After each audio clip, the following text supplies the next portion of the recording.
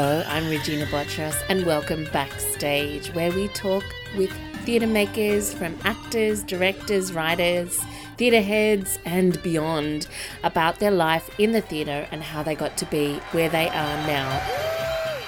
My guest is Bernadette Fam. Bernadette is a multidisciplinary artist working across dramaturgy, writing, directing and creative producing, and her latest production she is directing, Chewing Gum Dreams, at the Old Fitz Theatre by Michaela Cole. Bernadette is the past Create New South Wales Young Creative Leader Fellow and current creative producer at Green Door Theatre Company and Critical Stages Touring and artist in residence at PYT at Fairfield. You may have seen her directing the Young Artist Ensemble for the Q Theatre and assistant director for Young Frankenstein at Hayes Theatre, and also Lady Tabouli, National Theatre of Parramatta for Sydney Festival. But she's here to talk with me about her life in the theatre and how she's come to the production Chewing Gum Dreams. Please welcome Bernadette Fam. Hello. Thank you for talking to me. Thanks for coming on. I'm so looking forward to talking with you about Chewing Gum Dreams by Michaela Cole. But before we do, can you give me a little idea of how you came to be involved in the theatre in the first place? Did you come from a creative family? Like, what was, how did this all happen? Oh, I did not come from a creative family. It's interesting because me and my siblings are all naturally quite creative, but none of us really pursued it or went into different degrees. Honestly, it came from high school. Right. Good old high school drama, Year 9 elective.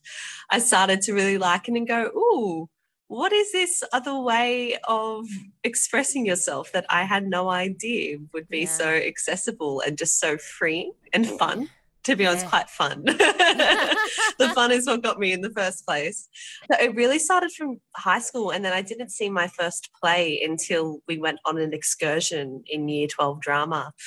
And then it just went from there. I did an acting course after that, took a big risk to do that. But directing is something that I've always known I wanted to do. I don't know, for some reason, it's weird. I did everything else before I did directing, even though I know that I always knew directing was my first love.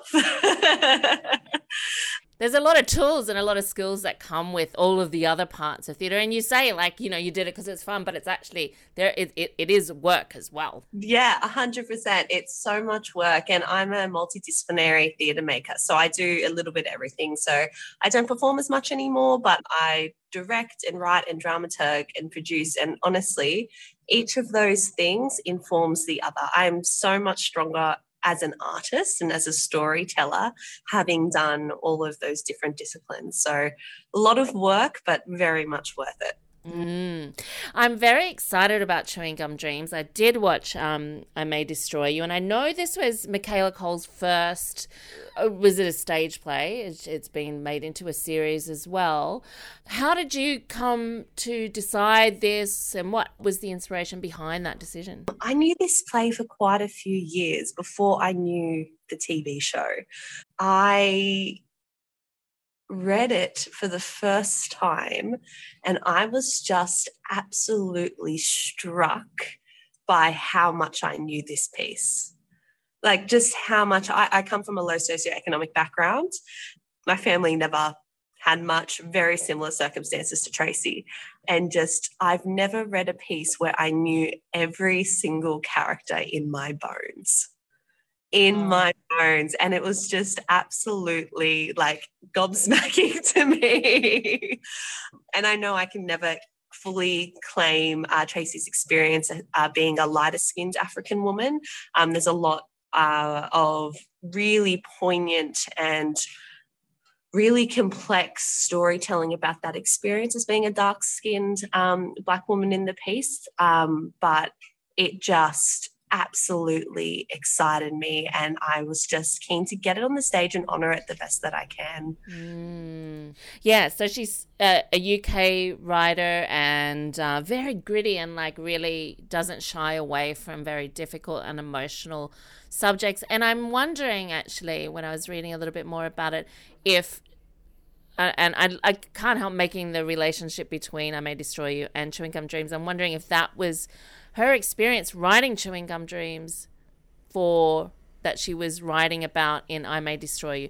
We're getting off track. Let's give the audience a little bit of an idea about Chewing Gum Dreams. So set the scene for us. Where are we? Are you setting it here in Australia or in the UK? What's the world? So we are keeping it in early 2000s Hackney, London, but honestly, it is so universal that it jumps straight off the sea, and it's almost as if you could be in many of the different suburbs of Western Sydney. There's just so much similarity in it, and how it talks about class disparity is something that Masako and I, who is my beautiful actress, bonded over in the audition. Were just talking about our experiences of class disparity and how Western Sydney and Sydney are less than a 40-minute train ride, depending on where you are. I'm from Penrith, so I'm the very end of it, before the Blue Mountains.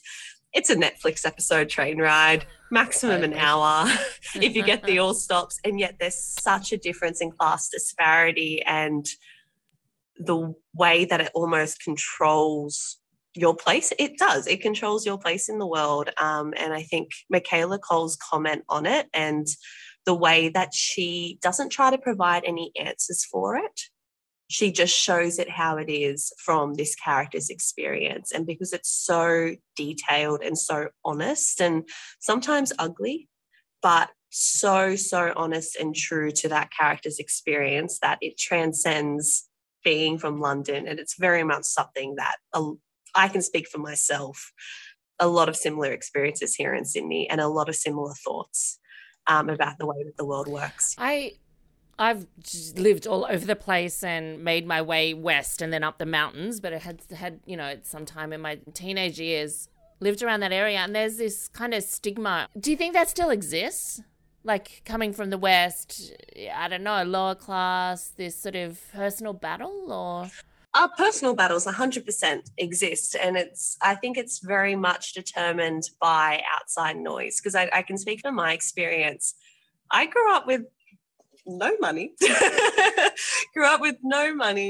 being one of the only people of colour in my cohort. And honestly, even though I did not have an easy upbringing, I never saw myself as less fortunate, because there was that shared experience of being all coming from similar socioeconomic backgrounds, and there wasn't much. It wasn't until I actually started, I grew up, I became close into adulthood, and I started exposing myself to more of the world around. So when I was growing up, social media wasn't as present as what it is now. So it was very much still mostly defined by what you saw in front of your face. It wasn't until I left and went to drama school that I was like, oh, I'm an other in the art space. I'm like, this is odd. And I started to really, and I always experienced racism growing up, always experienced those sorts of things, because that's naturally what's going to happen when you're one of the few people of colour in a predominantly white suburb. But it wasn't until I really started moving closer to Sydney for work, for social things, that I really went, ooh, not everybody lives like this. You always know. As a teenager, you're not dumb. You learn these things at school, but it doesn't really sink in until you see it. So that was a big learning curve for me when I first entered adulthood. But honestly, ever since that almost awakening and then meeting other incredible Western Sydney artists, I've never felt more proud of where I come from. People know me. I'm the person that always, at any chance I get, goes, I'm from Western Sydney, I'm from Western Sydney, I'm from Western Sydney, just because I'm so proud of it now. And honestly, I can't see myself living outside of Western Sydney now, because it's just a different air, it's a different people. I feel so much more grounded here. And as much as the world is definitely changing with social media and with people becoming more aware from a younger age, and teenagers these days are so switched on, it's ridiculous. They are so incredibly insightful about the world and the way it works and class disparity. I tutored for 8 years after leaving high school, Year 12 students, and their minds, just in the space of a few years of me graduating, it absolutely transformed. But yeah, I think it's definitely changing. I think social media and the accessibility that we now have to access different people's stories at our fingertips is making a big, big, big difference. Are things changing fast enough? I don't know.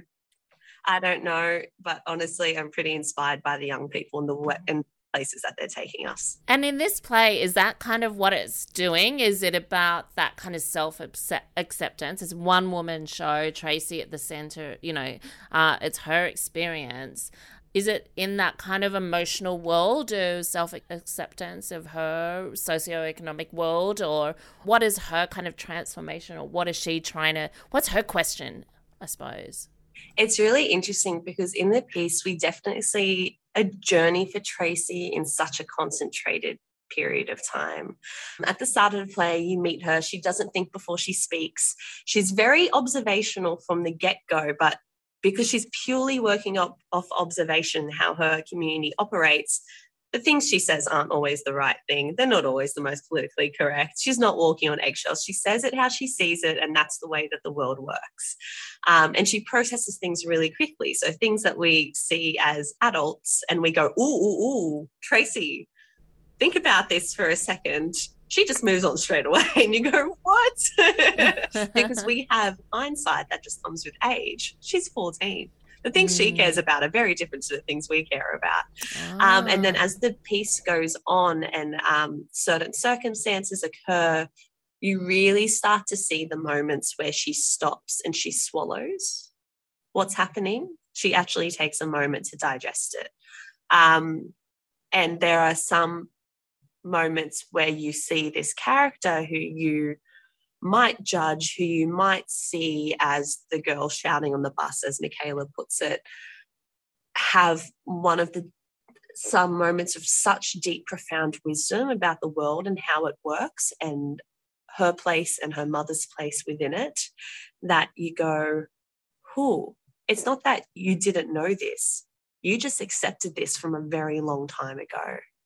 And it's equal parts heartbreaking, but it's also quite affirming for a lot of people that have grown up in the same circumstances.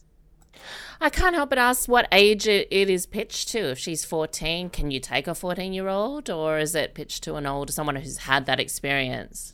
I would say just purely because of the content in the piece, it's still, I would say, at least 16 plus. Just because Michaela doesn't hold back. She does take us into quite violent territory, both physical as well as verbal. There's so much light in this piece and so much humour that comes with this piece, and I very much encourage people to laugh when they feel like they're not allowed to anymore. And but there is it is quite a violent piece in parts. So I would say 16 plus at least, probably 18, but we're saying 16 plus. Teenagers they're exposed to everything. I watched Game of Thrones the time I was like 9 before I knew what I was even watching, and I was like I didn't even know what now I look at it, I'm like, oh, that's different. I should not have been watching that at 9. But yeah, that's the social media for you. It's certainly, or information has opened up the world. How is it being back in the theatre? And like, is there you're in the Old Fitz, quite a small space. How are you treating the space? And tell me what it's like to be back in the theatre with everything that's going on. It's a blessing. It's such a blessing. I got impacted too, but I know so many artists who got impacted so much more than I did when it came with COVID over the past 2 years, who lost so much work. And then rehearsing a piece during COVID, where when we got programmed a full year in advance. So that first year of COVID happened, we thought we're going to be okay. It's so far in advance. And then the new wave came through, and my team have been incredible. They've all been so flexible and resilient, going through a rehearsal period and a production period, trying to get it up with multiple COVID cases, people working over Zoom, needing to be in bubbles, all these sorts of things that everyone in every industry is going through at the moment. But when we finally got an audience in on that first preview, it just... It was such a beautiful, beautiful feeling, and I think we all felt incredibly grateful and ready to get this story out there. And the Old Fitz, it's such a, to answer your other question, it's such an awesome space. I'm a big fan. My favorite theatre is the theatre that is small, which is intimate and is very much a conversation with the audience. Probably why I gravitated towards a one-person show that breaks the fourth wall. But Masako and I, we describe the show as a big fat chat with the audience. Gorgeous.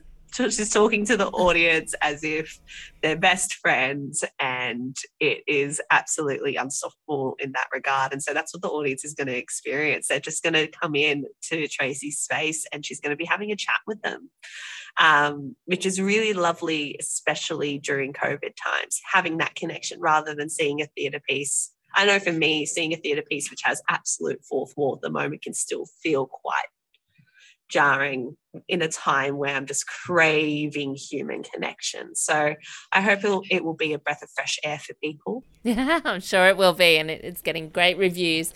Bernadette Fam, thank you so much for joining me.